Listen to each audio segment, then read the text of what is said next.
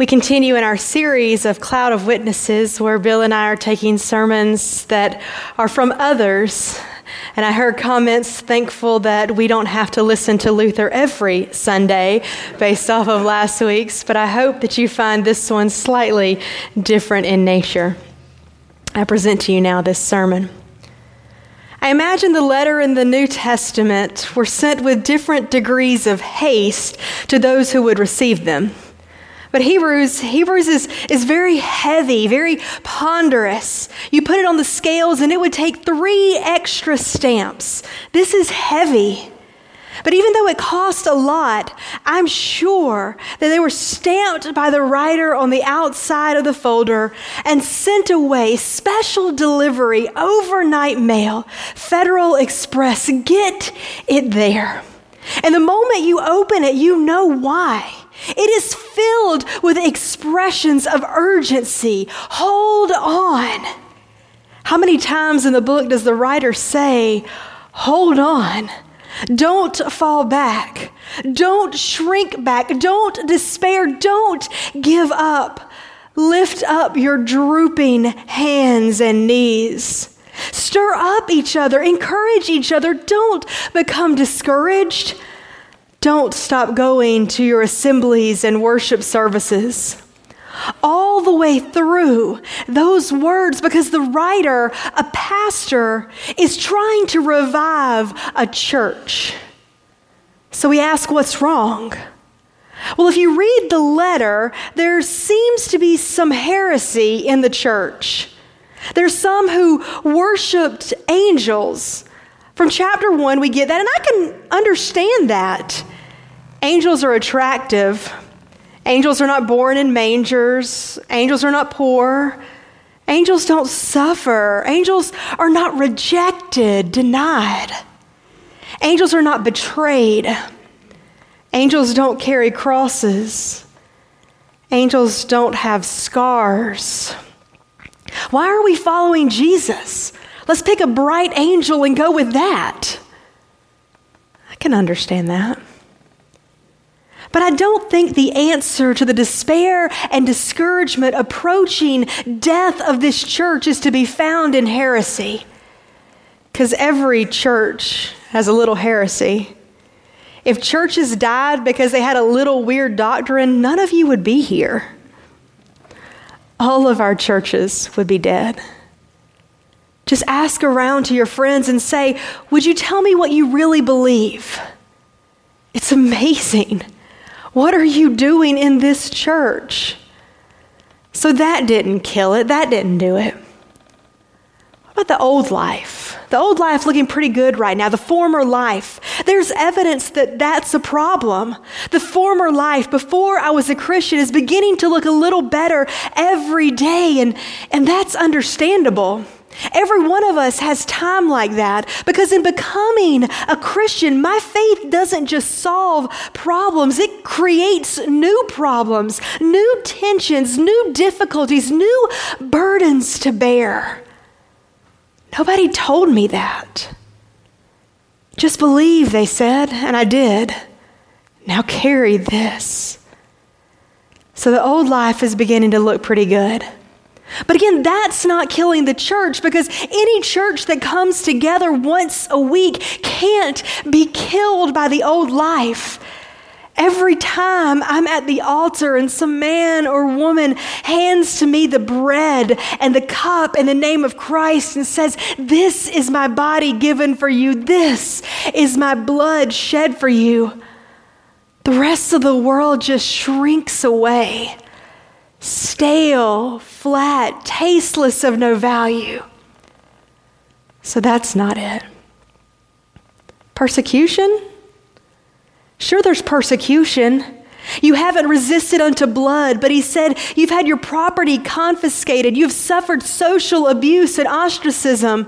Sure, it's painful and suffering, but why isn't that making the church stronger?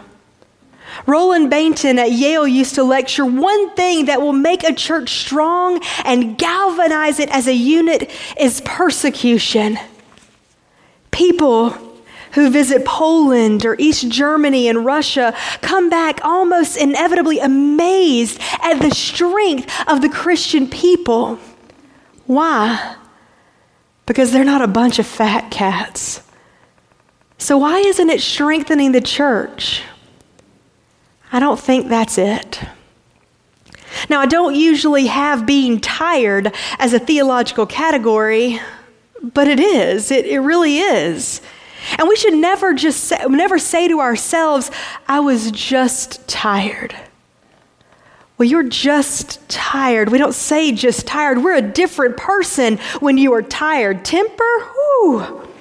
Fuse, the way you talk to your children, the way you talk to spouse. Someone asks you to do something at church. How many years am I going to teach the juniors? This is my 36th year. I was promised a substitute when I started keeping the nursery. That was in 1943. Tired? I mean, bone weary tired. Most of the people I know in the church don't turn in the keys, that turn in the keys don't have a sharp pain. They just have this dull ache all over. I'm tired. Well, what happened? Nothing happened. What went wrong? Nothing went wrong. Did you not like? No, it's not that. I'm tired. And for the Christians in the letter to the Hebrews, the road was longer. The pilgrimage was longer than they thought. When they first started meeting together, they ended every service with that marvelous prayer, Maranatha, come, Lord Jesus. But they've just had their 65th anniversary. The little cemetery out back of the church is filling up. And where is the promise of his coming? I didn't think it would be this long. So here's a church for none of these reasons, for all of these reasons, for some of these reasons. Here's a church that has lost its amen. And a lot of churches do that now and again. But the difference is this church is not down on all fours looking for it. It doesn't care. The writer of this letter is a pastor of the like of which is rare to find. If only I had a pastor like this all my life, I would make it. Just think what this writer does. He holds up Jesus Christ as superior to all other beings, Moses and Joshua, even angels, superior than angels. I know he says, I suffered death. I know he was crucified, but that was just for a little while. He came from God. Through him, all things were made. And after he made purification for sin, he sat down at the right hand of God. God never said to an angel, you are my son. Look at what we have, folks. And then with a gentle turn, this pastor says, the one I'm talking about is your brother, made in every way just the way we are.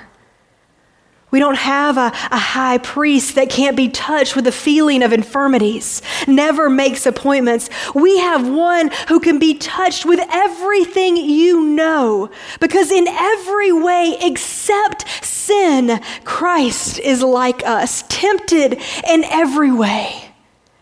There is no more human Jesus in the New Testament than in Hebrews. He cried out for godly fear. He wept and cried, and God heard him for godly fear. Of course, he suffered death. Did he stop short of tasting everything that you taste? He tasted death for every person. He is like we are. Sure, he is from God and can help us, but he is like God and will help us. Do you see what the writer is doing? Don't give that up. Isn't this an amazing letter? Just listen to what he's doing. Remember the good days. You remember when you served each other with joy and gladness, and some of you still do. But do you think God has forgotten all that? God hasn't forgotten that. The cloud of witnesses, my goodness. Abraham and Sarah, Isaac and Rebekah, Jacob and Rachel. They are all around in the bleachers watching to see what we will do. We are surrounded by such a cloud. Now, these all died in faith, and they died before they received the promise. And apart from us, they will never be perfect. Apart from us, they are unfulfilled. Apart from us, they will never know the completion of the pilgrimage. So you gonna quit? For their sake, for God's sake, pick yourself up. Once in a while, he gets a little stern. Once in a while, he says, I want to warn you, if you turn this loose, you might not be able to pick it up again. You remember Esau? Esau sold his birthright for a mess of porridge. And afterwards, he wanted it back, but it was too late. Sometimes you turn things loose and you don't take hold of them again. He sought it with repentance. He sought it with tears, but it was too late because once the iron is heated, when it cools, you can't heat it again. This pastor is mounting this extraordinary effort to save a church. Why? Why? Anybody? Anybody know why he's doing this? A lot of us wouldn't do this. We'd say, nail up the doors. I mean, I've had it. I've tried everything. I've used all my bag of tricks. We've had guest speakers. We've had music groups. We've had choirs. We've had projects, and everything is as dead as 4 o'clock, and I've had it. So nail it up. Sell the building. And some of us who are not that radical feel that way sometimes. Just turn them loose. And we have good reason. We're taught not to interfere in people's lives. People are adult and they're free to make their decisions. They want to quit the church, let them quit. It's her decision. It's his decision. Let them go. Don't interfere in somebody's life. If somebody says, I'm not coming back, let them go. The church where I belonged years ago had the most unusual thing happen. In fact, I've never experienced it since. There was a woman in our church, a young woman, early 30s, whose story is very detailed, very painful. She had married, and she'd been a student of mine. She had married, and their first child was severely brain damaged and died less than 2 years old. Her husband, unable to take the new emotional demands, as sometimes is the case when you need someone the most, he left and he divorced her. Most of the folk in town thought she had gotten back on her feet. She had gotten a job. It's a good job. She looked professional. And one Sunday morning at the close of the service, she had come down the aisle and everybody was just filled with joy. She's going to rededicate her life. And she turned around to our little congregation and said, I wish today to unjoin the church.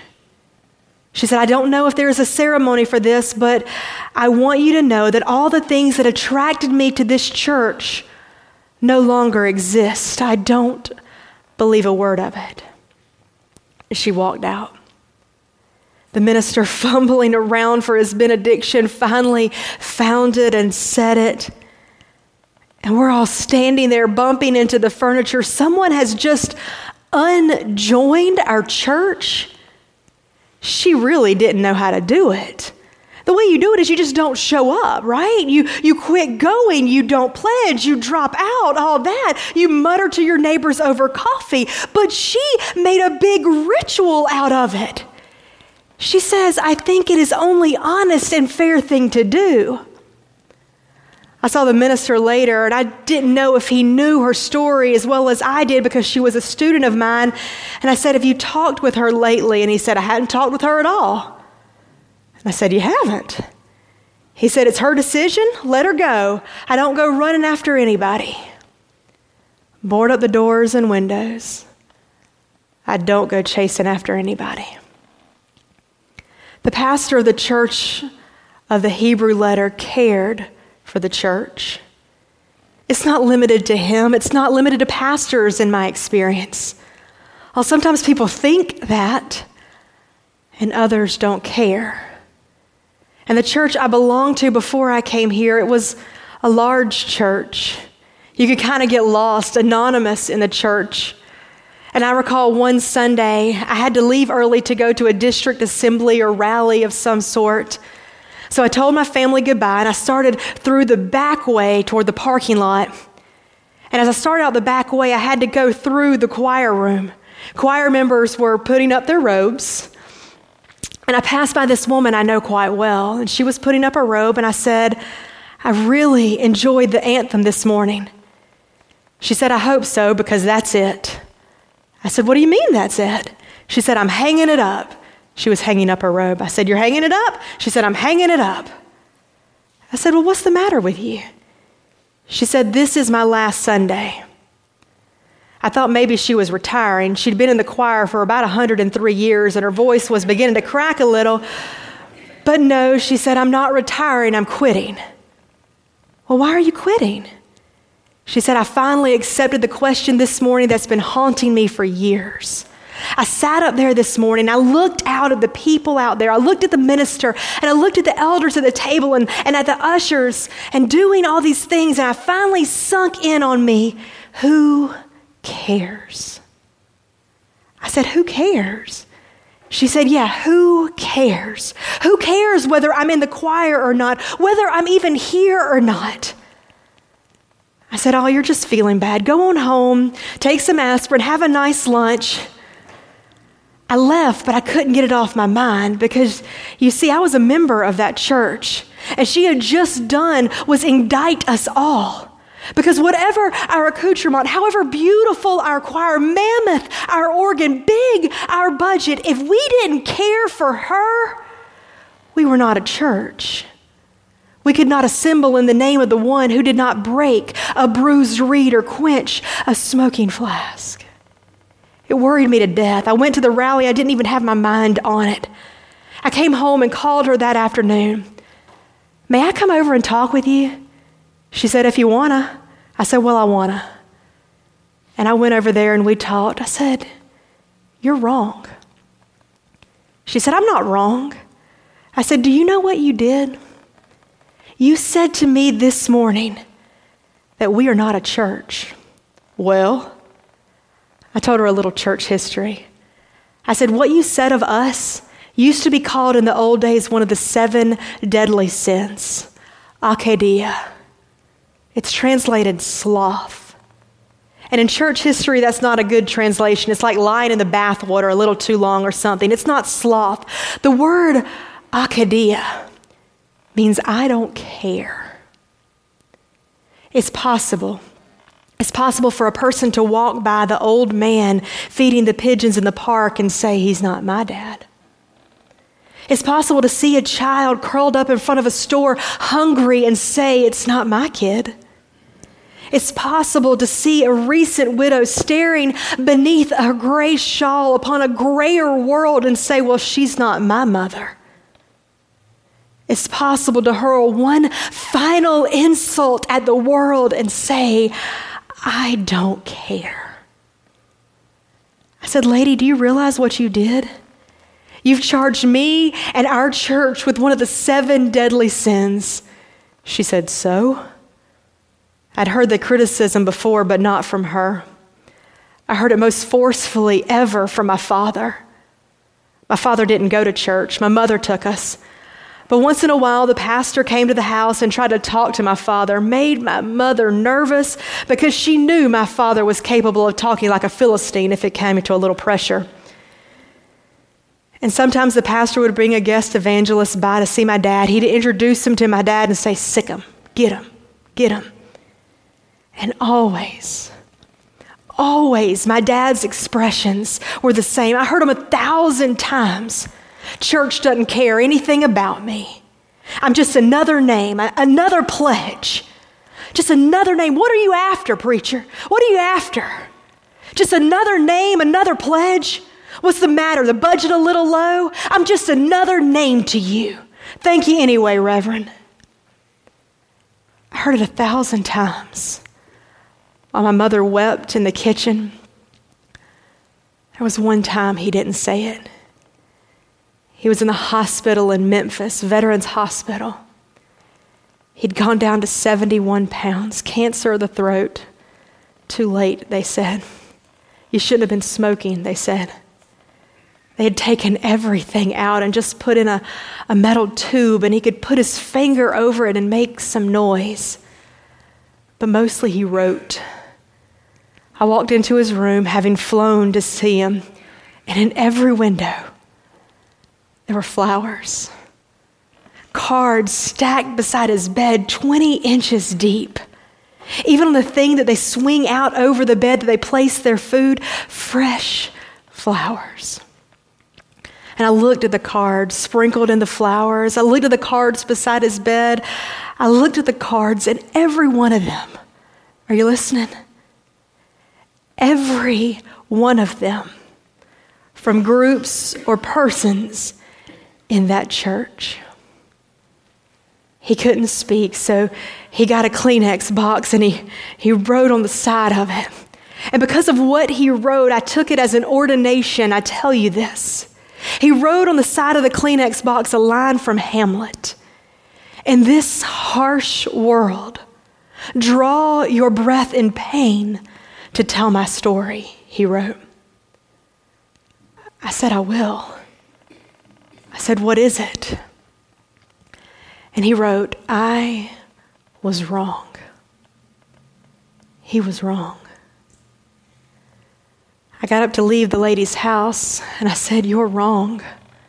In my line of work, I travel all over the country. I never go to a town, I don't care how big or how small, but wherever you find need, wherever there's a need of distress, a house in pain or bereavement, if you look, you will see the footprints of Christians who came with something, a word, a pie, a gift, something.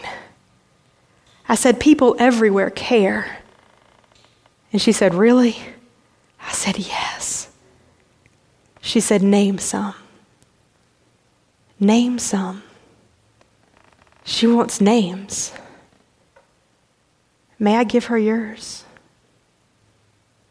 May I give her yours? Amen.